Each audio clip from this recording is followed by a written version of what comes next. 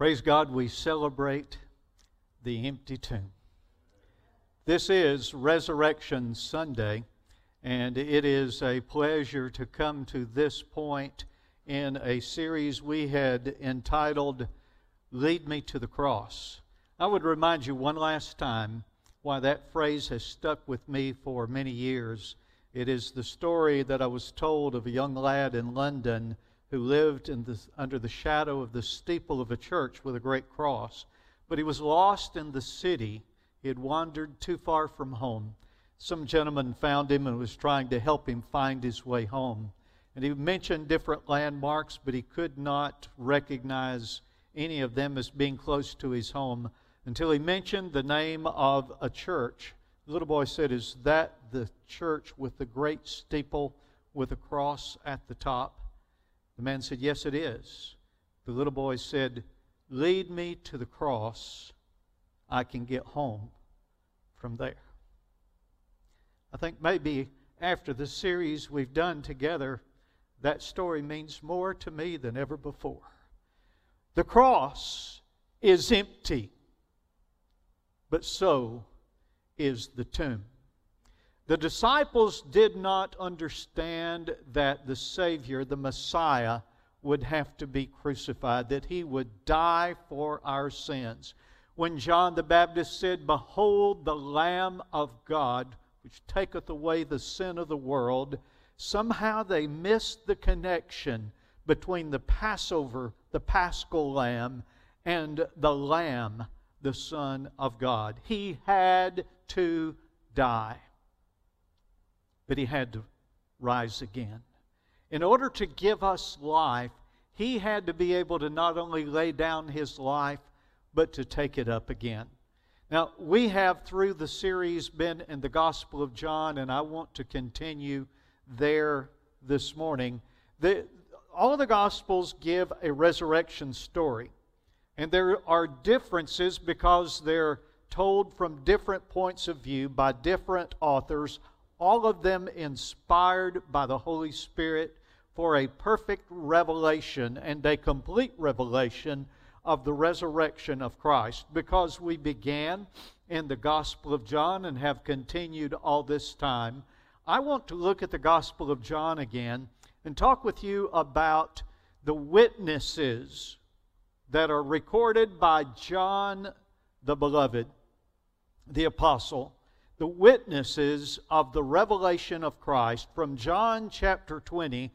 Actually, the total passage I will cover this morning, or try to, is verses 1 through 21. I wanted to begin by reading, though, those first 10 verses.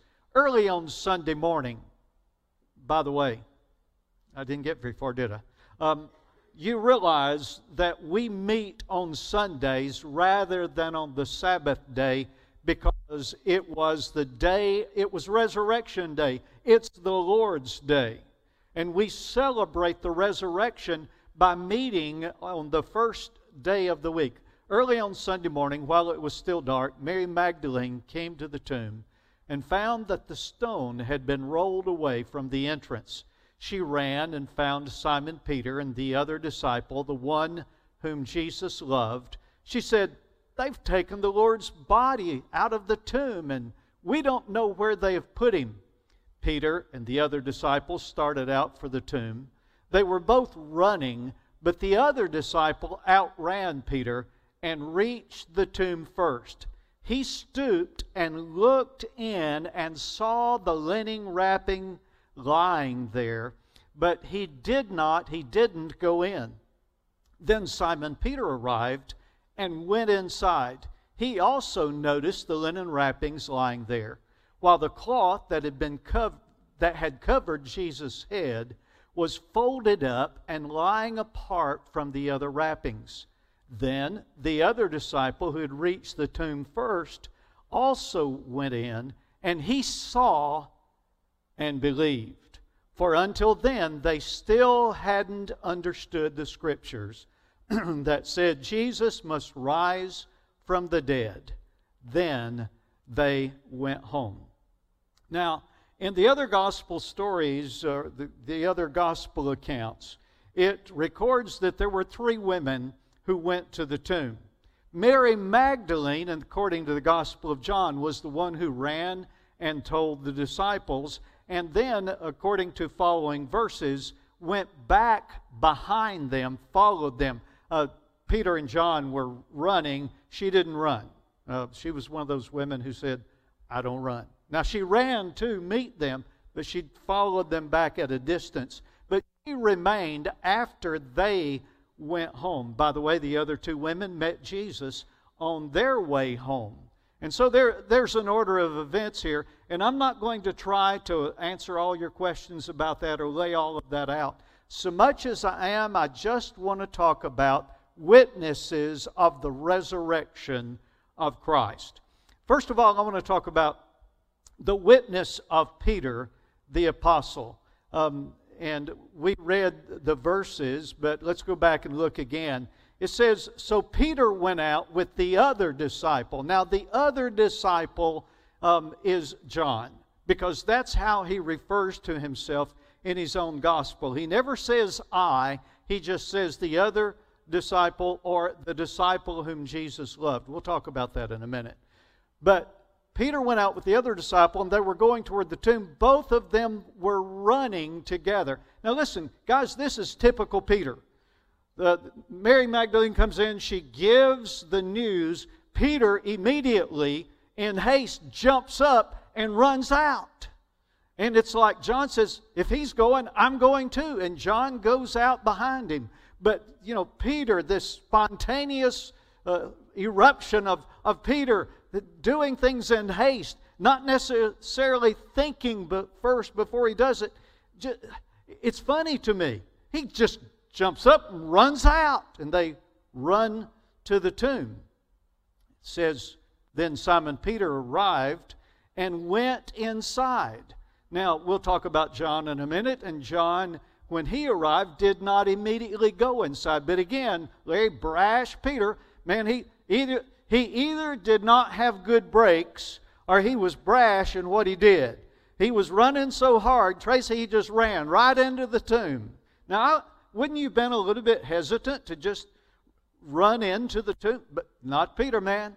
He ran inside, and he saw the evidence. He noticed the linen wrappings lying there. By the way, do you realize that that is a proof that the lie about the body of Jesus having been stolen is a lie? If they'd stolen the body, Jonathan, they wouldn't have unwrapped it. Why would you unwrap a dead body if you were stealing the body to hide it somewhere else or some sort of scheme? They saw the wrappings. The thieves would not have left the wrappings behind. And he mentions that the cloth that had covered Jesus' head was folded up and lying apart from the others. The problem is, none of that made sense to Peter. By the way, that's another part of their story. If I were making this up, Eric, I would not have admitted that I didn't believe. I would not have admitted doubt. If I were making up this story, I would have made myself the hero of the story, right? And yet every single one of them said that at the beginning they did not understand and they did not believe. Simon Peter still did not believe. He saw the evidence. Luke chapter 24, I apologize for leaving John, I said I wouldn't, but Peter rose and ran to the tomb, stooping and looking in. He saw the linen clothes by themselves, and he went home marveling at what had happened. How is it that Peter, who had spent so much time with Jesus, Roger had heard so many times from Jesus, I will be arrested, I will fall into the hands of evil men, I will die, and I will rise again. But they never got it. And here he's seeing the evidence, and he still doesn't get it. He still does not believe. John says, wondering. In Luke it says he was marveling. That is, he's tossing it about in his mind. He's ruminating. He's thinking this through, and he's puzzled. Clearly doesn't have the answer. He has not yet believed. And I want to ask you this morning, Have you believed? Do you believe that Jesus Christ is the Son of God? You'll never make it to heaven without that belief, without that faith. Do you believe in the resurrection of Jesus Christ from the dead? You cannot be saved until you believe in the resurrection. It's not enough to admit that Jesus once lived, that He was a good man, that He was a prophet. You must believe that He died for you, and you must believe in the resurrection of Jesus Christ, or you are lost and separated from God. Have you believed? Now listen, I have to cut Peter a little slack, because Peter had been through a terrible ordeal. He was ashamed. Charlotte, Jesus told him, "You'll deny me 3 times before the rooster crows." And he said, "I never will." But he did. And I have to realize, I have to think about what's going through his mind. Why is he so doubtful? And I will say to you that personal failure in your life may lead you to doubt everything you've been taught, everything that you've heard, and everything that you've read. But listen to me. Don't let doubt rob you of your faith in God. We are living in a season of propagated fear. The media has turned loose a barrage of images and words that bring fear to our hearts. And if we are not careful, we will be dominated by doubt and by fear. I want you to know Jesus is still alive. I want you to know He was raised from the dead, and He is on His throne beside His heavenly Father in heaven today, and He is in charge. None of this caught Him by surprise. Our faith is in Jesus. I believe. I believe. I believe. I've seen the witness of Peter. And I look and I see the witness of John the Beloved. John the Beloved. I want you to notice from the passages of Scripture that John knew the love of Jesus. Now, I've mentioned this to you before, that Jesus never called him the disciple that He loved, because He loved them all. And John is the one who said that he was the disciple that Jesus loved. And I've told you, I stole this from somebody in Australia. I know I did. But somewhere I've got a magnet for my refrigerator that says, God loves you. Jesus loves you, but He loves me best. I like that. And that's what John was saying. I'm the one that He loved best. And by the way, he uses that term, the disciple whom Jesus loved, 5 different times in His gospel. In John 13:23, 19:26, in chapter 20, verse 2, later on in chapter 21, verse 7, and chapter 21, verse 20, He said, Jesus loves me, this I know. And He knew the love of Jesus. Friend, listen to me. On this Easter, I want you to understand, Jesus loves you. And you can know the love of Jesus if your faith and your trust is in Him. Not only, this is sort of fun, not only did he know the love of Jesus, but John was fleet of foot. He was a fast runner. He's like that missionary kid from Chariots of Fire. God made me fast, and when I run, God smiles. And John was fast. He says 4 times, he said, the other disciple outran Peter. That's a quote. That's not me making it up. That's what John wrote in his gospel. The other disciple outran Peter. The other disciple outran Peter and reached the tomb first. You get that? I ran the race. He got a head start. He jumped up and ran out of the room. And I followed him.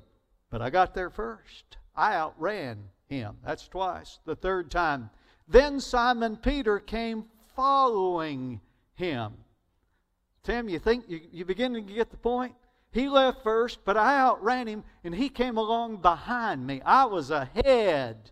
I started out second, but man, I got ahead of him. And the other disciple, the fourth time, he says that I got to the tomb first. Now, Peter didn't have good brakes, and he just ran in. I'm standing there bent over, stooped over, looking in, and he just ran past me and ran in the tomb. But I got there first. I really don't have an application to that. I just think it's fun. There's a lot in the Gospel of John that John fills in the blanks of things that are not in the other Gospels. And nobody else mentioned that John was a fast runner, so he said it 4 different times. But he wasn't just fleet of foot, he was fast to believe. Then the other disciple, who reached the tomb first, also went in, and he saw and believed. What did he see? What spurred his faith? What pushed him over the edge? Larry had not understood to this point. Now, what is it that he sees that causes him to believe? Well, he saw the linen. It's mentioned earlier that he, when he went in, also saw the linen. And it mentions the face cloth, the napkin that had covered the face, that was lying to the side. Now remember that in another place, it mentions John as the disciple who leaned on Jesus' breast at supper. He had sat down to supper so many times with Jesus. And when he saw the fold of the napkin, he saw the fold that he had seen so many times. When Jesus would finish a meal. Now, I've read some things about customs in this day and what that means. And I'm sorry, but there are very few writings about the customs that are actually from Jesus' day. Most of those biblical customs books are written too long after those things happen to be reliable. But I know this. There is a reason that it's mentioned that the face cloth, the napkin, was laid folded to the side. Why is that in Scripture? It's because John had seen Jesus fold his napkin time and time again, and he saw the hands of Jesus in the folding of the napkin, and he believed. He believed. Listen, when you have an intimate relationship with Jesus, it makes it easier to trust Him and to believe even that which is unbelievable. They had seen Him crucified and they saw Him die. But John had walked with Jesus. He had known the love of Jesus as His Savior, as His Lord, as Messiah. He had been close to Him. He knew Him well. And when he recognized Jesus died, but he folded that napkin. I know His handiwork. I know how He does things. And I believe. Listen, if you've spent time in the Word of God and you've met the Savior in His Word, you know the sound of His voice. He said, "My sheep know my voice."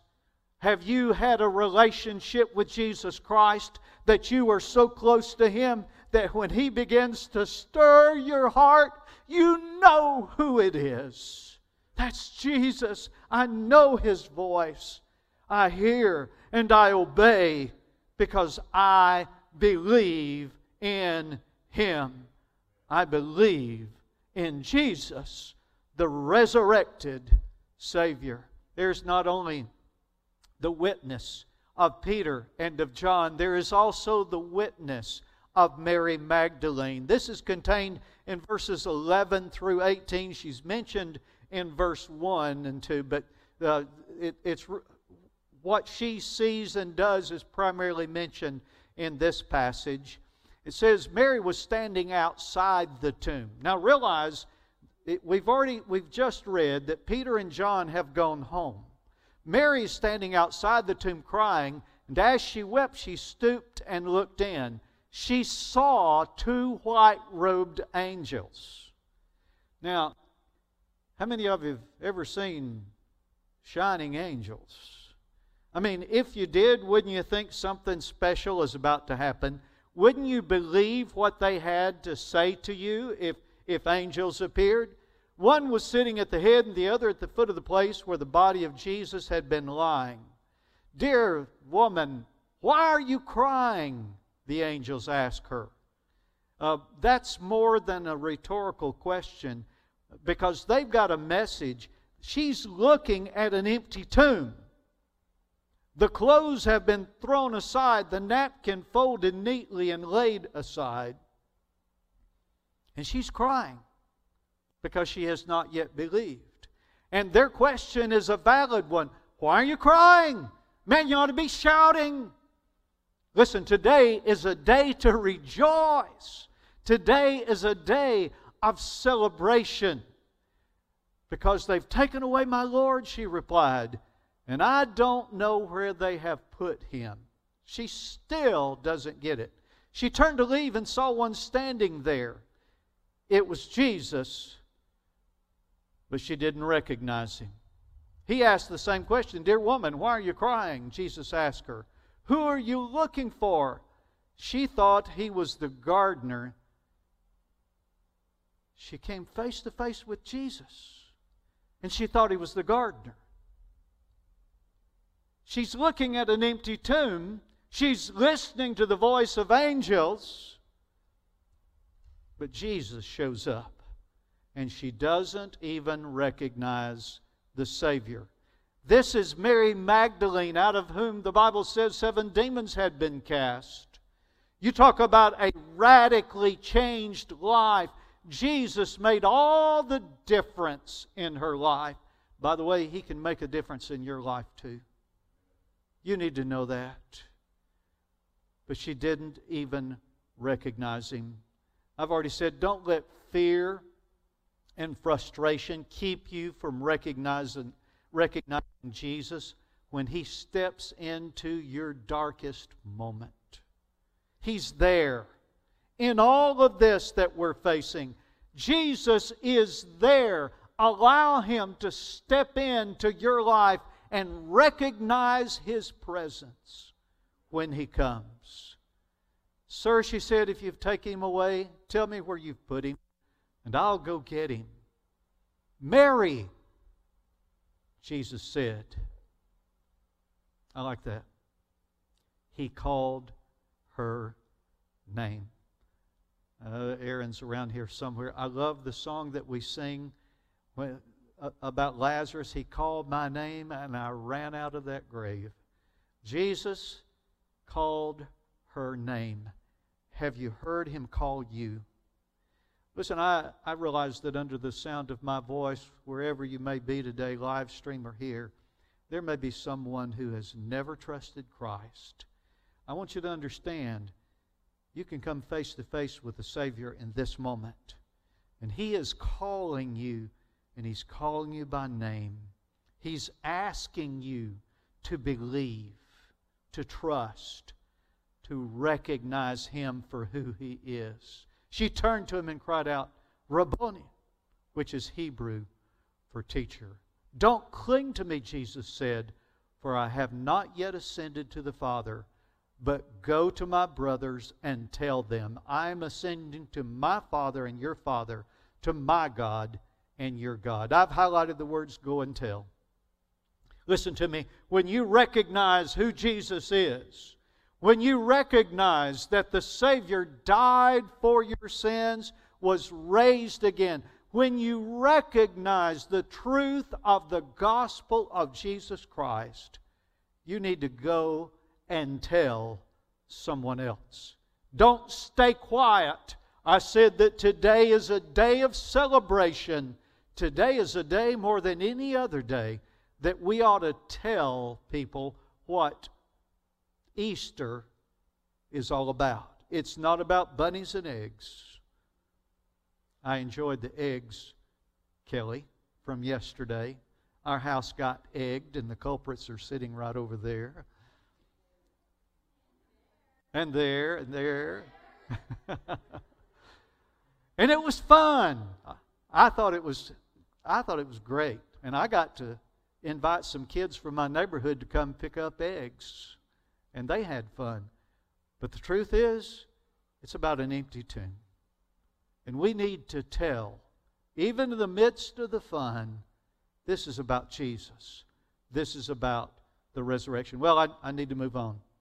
I want to talk about the witness of the resurrection of Christ, the witness of His church. Now get this. That Sunday evening, that same day, the disciples were meeting behind locked doors. Now I want you to understand that according to the Gospel of Luke, it's not just the apostles. There are other disciples there. It's not just the 10 or 11. By the way, they're now called the 11 instead of the 12, but there were only 10 of them there that night of the apostles because Thomas was not there. Judas was obviously not there, neither was Thomas, but they're called the 11 by name. That was at that point their title. But it was more than just them. The disciples, we're talking about an assembly. We're talking about His church that He started during His own personal ministry. The church had a meeting that evening. They were behind locked doors because they were afraid of the Jewish leaders. Suddenly, Jesus was standing there among them. Now, can you picture that? Can you imagine? The resurrected Savior stepped into a church meeting. Hello? He's here. He has promised His presence when we meet together. How many? Well, 2 or 3 are gathered together in my name. There I am, anamison, in their midst. Every time you come to church, friend, you need to recognize the presence of Jesus. Too often we look to see who else is there, and we miss the number one person, and that is Jesus Christ. Jesus is in the room. Have you acknowledged His presence? Have you recognized that He is here with us? Suddenly Jesus was standing there among them. He said, "Peace be with you." As He spoke, He showed them His nail-scarred hands. He came and He gave them peace. They were filled with joy when they saw the Lord. And He said again, "Peace be with you." The presence of the resurrected Savior brings peace. Recognizing that we don't have to be afraid of death. We don't have to be afraid. He has already paved the way for us, and He has promised us to walk through that dark valley with us. And He has promised a resurrection and proved it by His own. And He brings peace. The presence of the Savior brings peace that results in joy. Then He said, "As the Father hath sent me, even so I am sending you." You've been sent. I've been sent. Listen, recognizing the resurrection of the dead, recognizing His command to go and tell, gives us a commission that we need to obey, that we need to follow. You've got friends who are not in church and not celebrating Easter at all today. You have neighbors, you have co-workers who do not know who Jesus is. He said to them, just like the Father sent me, I'm sending you. Will you be a witness of the resurrection of your Savior? You've been sent. Go. Go and tell. Listen, if you believe in Jesus, you believe in His resurrection, you believe He will raise you from the dead at His second coming, you too must go and tell of the peace and the power of the resurrected Savior. If you have not yet believed, may I challenge you, hear the witnesses. These men and women died for their faith. It was not a concocted story. Nobody dies for a lie. They died because they knew it was true. They believed. And they would have you to believe. If you've never trusted Jesus, make this Easter Sunday, this Resurrection Lord's Day, the day that you come to Jesus in faith and trust in Him. Let's